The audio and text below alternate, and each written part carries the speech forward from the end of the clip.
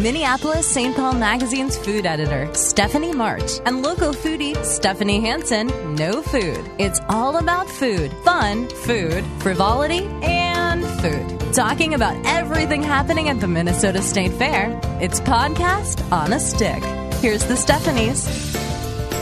Hi, I'm Stephanie Hansen, eater from stephaniesdish.com. And I'm Stephanie March, senior food editor from Minneapolis-St. Paul Magazine. We are live out at the Minnesota State Fair for this episode of Podcast on a Stick. And you know what? This is day 4. It is day 4, and we have been out here experiencing all the fair has to offer.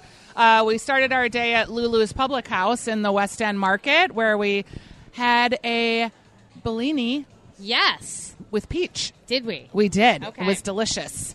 It's a great day out. Sundays are a great day out at the fair. I think so. It's a little, it's still like the big weekend, but it's a little quieter. Well, you got to think that with the big numbers that happened on Thursday and then the rain that kind of squelched things on Friday, that people were ready to come out and really pay, their homage to their favorite Minnesota get-together. Yes, and you have been just doing the work of like 12 people. The eating of 12 people, the drinking of 12 people. Do I look thick? How's my sodium level? Should we mark it? Let's You're not. a little puffier than normal, but you still look great. You should see my ankles, you guys. Give us some of we've been talking about food in each of the highlights, but I'm sure there's some that we've missed. Give me a couple of other favorites that you're looking forward to on the new foods list. Yeah, you know what? Let's talk a little bit quickly about, the West End. I love this area. That's kind of it's a great spot to see a lot of people do a lot of shopping. Yes. And I love the fact that Blue Barn's Schmorgus this year, this lovely little, almost like a hot dog, but it's really meatball situation. It's a handheld kind of sandwich that you can just take and walk around as you're shopping, and just kind of look around and peruse things and eat a sandwich. It's a meatball sandwich, and I like it. And I love that. I love their attitude every year with those, those little tater tot situation. The bacon tots. They have been selling the bacon tots like crazy. I think on Friday, when it was a little chilly and kind of a little rainy, those bacon tots went big. Yes, they sure did. And it's a big portion, so it's great for sharing. Now, let's talk a little bit about Nordic waffles, because that was that was something that's new to the West End. They have a great little shack built with a grassy, cute little goat on top of the grassy roof. Now, the first day they struggled a little bit. There were some big lines, and I think some people were, I think a lot of the food critics were kind of like, we don't get it. But I think that had more to do with the lines and getting the efficiencies of an operation first-timers going. And the temperature on the wrap would help impact the crispiness of the wrap. Yeah. I don't know. I'm still, so I'm going to give them, I was giving them a couple days, and now I'm thinking I might go out there today and give them another shot and see how that goes. I had those, I had them at the Stone Arch Festival, and I thought they were really good, so I think that's a good call. Let me tell you, I was just going to say, turkey chipotle bacon is where it's at for you. Yes, I love, yes.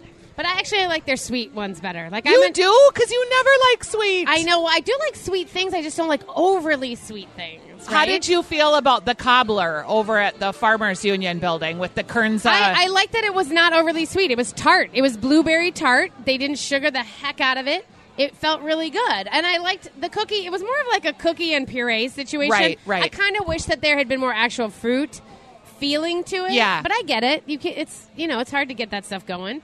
And we didn't talk about the bacon BLT that's up there that is also at the Farmers Union booth. That's the bonus food, which is one of those foods that was added later. I like the bacon BLT. It was like the bacon was more of a garnish. Oh, okay. And that's the only thing that I wished was more. If you're going to see So you need to go buy the big-ass bacon, get your chunk, and then head up? I think, you know what? Here's the deal. Next week, I think I'm doing a segment on something about the food mashups. And I think maybe we should talk about that, because I have all these feelings and theories, like the messy Giuseppe, which is the new, it's kind of a sloppy Joe, but it's made with like sausage. Loose meat. Listen, I got that for the first time, and it's on a big hunk of white bread, and I noticed there was $1 upcharge for more sauce, and I was like, I would do that more sauce, but can I also swap out this white bread for the garlic toast? And she's like, yeah, we can do that. I'm like, sold! Oh, that sounds great. That is a winner. And in fact, they said that they didn't mind the modification. So if you feel like that's a good play. And Mancini's garlic toast is incredible. Make that move. Oh, wow. All right. So were there any foods that you just, I'm sorry, but you just hated? Oh, well, I think there's some that I didn't even comment on because I was really? so like, well, here's the deal. I think there was a lot of weird shrimp dishes this year. Why are people doing shrimp? 0 of the shrimp dishes worked for me. 0. There were 3 in the official new foods list, which was odd for me, too, because they were all, actually, there was 2 official and 1 bonus food. And I felt like, I thought we were staying away from all this, like, common foodality, but... I think they want to give some healthy options, and fish seems healthy. It was a fail on all accounts. At the Shrimp Shack, they called it shrimp ceviche. It is not shrimp ceviche. Those are cooked shrimp. Ceviche is a delicately raw, tossed, seared in citric acid from citrus fruits. And this was definitely cooked to within an inch of its rubbery little live shrimp. Sad. It was basically a shrimp salsa. I hear like a little shrimp going, help me. Oh, you couldn't. Me. They were barely even shrimp. I think they were krill. The other one was the... That is such a... I'm sorry. I just have to take a minute. That is such a foodie reference. Nobody knows what krill is. Do you know what krill is? I do, yes. But this is the expert krill is over what here. Whales eat, you guys. Comparing the shrimp to krill. That's a little inside baseball for the rest of us regular Finding folks. Nemo, actually, than anything else. Krill! But funny. Run away! All right. So my other shrimp thing was in the Hideaway. It was at the Speakeasy, the Hideaway. And it was like, this is my moment, all right? $14 for an avocado cut in half and then topped with a shrimp and black bean sort of salsa thing. And all you could taste was the onions. Huh. Why can't I have an actual shrimp that has flavor? If you're going to put shrimp in, I mean, I know shrimp is a canvas, but I'm just saying there has to be something Maybe more a little citrus would have saved it.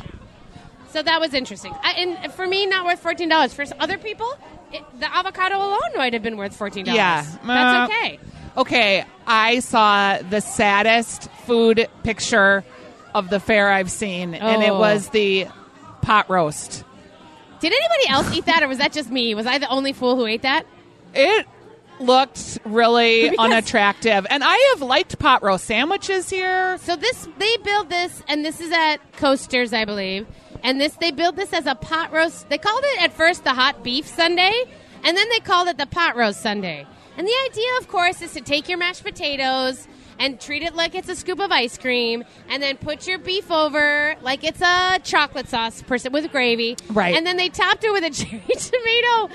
But I am telling you, none of the attention to the concept was paid. And it was basically a flunk of mashed potatoes, a flunk of shredded beef with some weird gravy, and then some sad random tomatoes sitting on the side. And I just thought, is it snowing outside? It really looked, because too, that's like the meat was I just should eat this. shredded within an inch of its life. Oh, God, so hard, so hard. All right, so I want to make sure that we have not talked yet about General Tso's chicken taco, and I know you were looking forward to that during the preview. Yeah, well, I mean, and like I said last episode, or, I think on Friday, I said I loved their loaded fries, but that General Tso, okay, here's the thing. That little hunk of fried chicken was a beautifully done piece of bird meat, crisp in all the right ways, spicy with all the right notes, super addictive. Again, a beer drinker's snack is what that was. And I'm going to tell you something. We went from wine country. Minnesota wine country has like this chicken piccata bite situation, which... Go for the wine, not the piccata. Go for the wine, not the piccata. And I think we had just eaten that chicken, and we were kind of like, maybe this is chicken at the fair. Like, maybe this is all we get. Like, maybe... If you think about it, there's not a ton of, like, little fried chicken things around. There's turkey to go. You don't need chicken when there's turkey to go. Fried chicken. Yeah. Like, I'm saying that's a technique that I get is hard to maneuver hard on to the execute. Fly. Yeah. Yep. But for some reason, the kids at the Taco Kitties, they have totally done it right. The chicken tenders at Lulu's, too, are pretty great. Oh, they have them here? Yeah. I forgot about they're that. pretty great. Okay. And they're crispy and delicious, and they've got a great sauce. I don't remember that. Yeah, they've got chicken tenders. There's a lot of music happening. Are we ready to move on from food to music? I feel like we should talk a little bit about what's happening at West End tonight. Okay, what is it? It's Maida. Oh. And Maida is kind of a hard act to characterize because she's sort of pop, she's sort of funk, She is really all of the things that make, I think, the Minnesota music scene so cool. Yes. It's a free show, so check that out. That's going to be at the Shells Band Shell. It's at 8 p.m. Earth, Wind, and Fire, are you feeling the warm-up act Sinbad? I don't know about that. Serpentine Fire was like a total high school jam for me, and they're going to be out at the grandstand tonight with Sinbad warming up. There are tickets Sinbad still available. Comic? Yes, Sinbad the clear comic. On this? The yes. guy who was in Jingle All the Way that I have to turn off every time? Solid. Is that 1980s or 1990s? 80s. Late 80s, early 90s is what I feel like, right? Sinbad is here. He's in the house. All right, I'm going to say this. I am an Earth, Wind, and Fire fan, and I am going to think about getting last-minute tickets for, like, the upper rafters. Or, here's another idea. You go to the hill by the side of the grandstand, load up on some food and bevies from the West End Market. Yeah. And I know a lot of people still do that. Hear it. I know. Some of the vendors over here tell me stories of just like after hours, like getting cut. And hitting over. Hanging over. I don't think that's a bad idea. I like that. But I love the idea of Earth, Wind, and Fire in the Bighorn section. Yeah, I think I'm in. Okay, another great one is at the Bazaar after dark, and this is the Summit Beer Stage over there, ipso facto, I'm with Wayne more McFarland about and his brothers. Yeah, I'm way more excited than that about that. Total reggae jam. That is the total 80s Twin Cities, like, reggae jam. I saw them. So when I was in college at Lawrence University in Appleton, Wisconsin, they were playing a festival at Racine at another college. We road tripped down there. Nice. And it was like. And for some reason, the kids at Racine, no bias against or anything, they weren't dancing. The entire mosh pit was all of us, and that was it. And they were all like, "Where are you guys from?" And we were all Twin Cities kids, so we knew it. And I was just like, I just feel like I have a little like kinship with them. A lot of nostalgias and stories at the State Fair. We'll bring you a State Fair story. Hi, this is Stephanie Hansen, and I am here with Podcast on a Stick. And I ran into a couple that may be celebrating an anniversary coming up. Cubbie Jacobson and her husband, Greg Jacobson. And Cubbie, where did you get engaged? At the State Fair on the Ferris wheel. On the Ferris wheel. How many years have you guys been married? 16. Coming up on 16. So, Greg, what was it about 16 years ago that you decided the fair was the spot? It's always been our favorite get-together, place for food and drinks. A little good people watching. Did you plan it out? Like, was it hard to get it all strategically aligned? We were the last couple to ever get engaged with a flyover plane. It was outlawed after we did that. So you had a plane fly over with a banner? Yes, I did. And what did it say? This time it was for real. Cubbie, will you marry me? Aww. And where were you when you saw the banner, Cubbie? We were at the top of the Ferris wheel, and actually he had arranged for Carol Levin Boyd Hooper did an entire special along the same way, because I just realized I didn't know it was the last time that they had ever allowed a flyover, but Boyd Hooper was looking for a story to follow for the fair, and then he had contacted the airline who said, or the airplane company who said, yes, we have this engagement going on. So we had an entire crew from Carol 11 following us. We were on the Ferris wheel in the midway at the top when the plane flew over. All right, so that's a good State Fair story. Greg, how many years have you been coming to the fair? Did you come when you were a little kid? Yes, my whole life. And what is your favorite fair food? Because I'm going to ask Cubbie, too. Everybody needs to About a foot-long hot dog. You did buy a foot-long hot dog. They're from my hometown. From Fergus Falls. Tell me a story about the hot dog guys. It was my best friends growing up. Their family owns it. And they once upon a time had 13 booths. Now they're down to 6. That's a lot of hot dogs still. A lot of hot dogs still. All right, Cubbie, what's your favorite fair food? My favorite food is probably turkey to go, the turkey sandwich. But if I was going to say a fair favorite of our families, it's definitely the Cindy Smith's Cinnabon little mini rolls that we have every morning. All right, so there you have it. The last couple to get engaged with the flyover plane. You're listening to Podcast on a Stick. I'm Stephanie Hansen from Stephanie's Dish. Hey, you know what else today is, by the way? What? Today, the theme day for the day, for this Sunday, August 26th, happens to be Minnesota Cooks Day. Oh, I forgot about that. Yeah. Yes. So at Dan Patch Park, you guys, which is in the center of the fair, in front of the grandstand, you know, all the beautiful spots, They are doing Minnesota Cooks. It's a stage performance, basically all day long. They're going to be talking about local food, local farmers, local chefs will be doing demonstrations, really, really digging in on what it means to be a local food producer in the Twin Cities, in the whole Minnesota state. And they pair the chefs with farm products, and then they have tons of samples. Yes. So it's good free sampling. Have you ever been on stage? Yes. Yeah, I did too. We didn't get asked this year. Maybe, maybe next year. But what I loved about it was sitting there, and so a certain chef will pick a certain farm, and then the two chefs sort of take ingredients from those farms and create dishes and sort of have a little battle. And then the paneling, what I like about the panel is that it's usually made up of local, food writers, but also politicians and media people and farmers themselves and food people.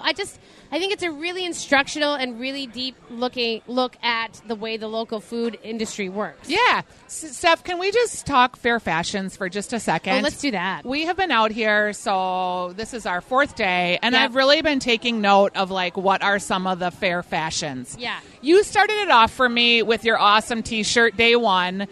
You've got a T-shirt that says corn dogs, butterhead, stunt beer, giant slide, gizmos, and corn roast. Yeah.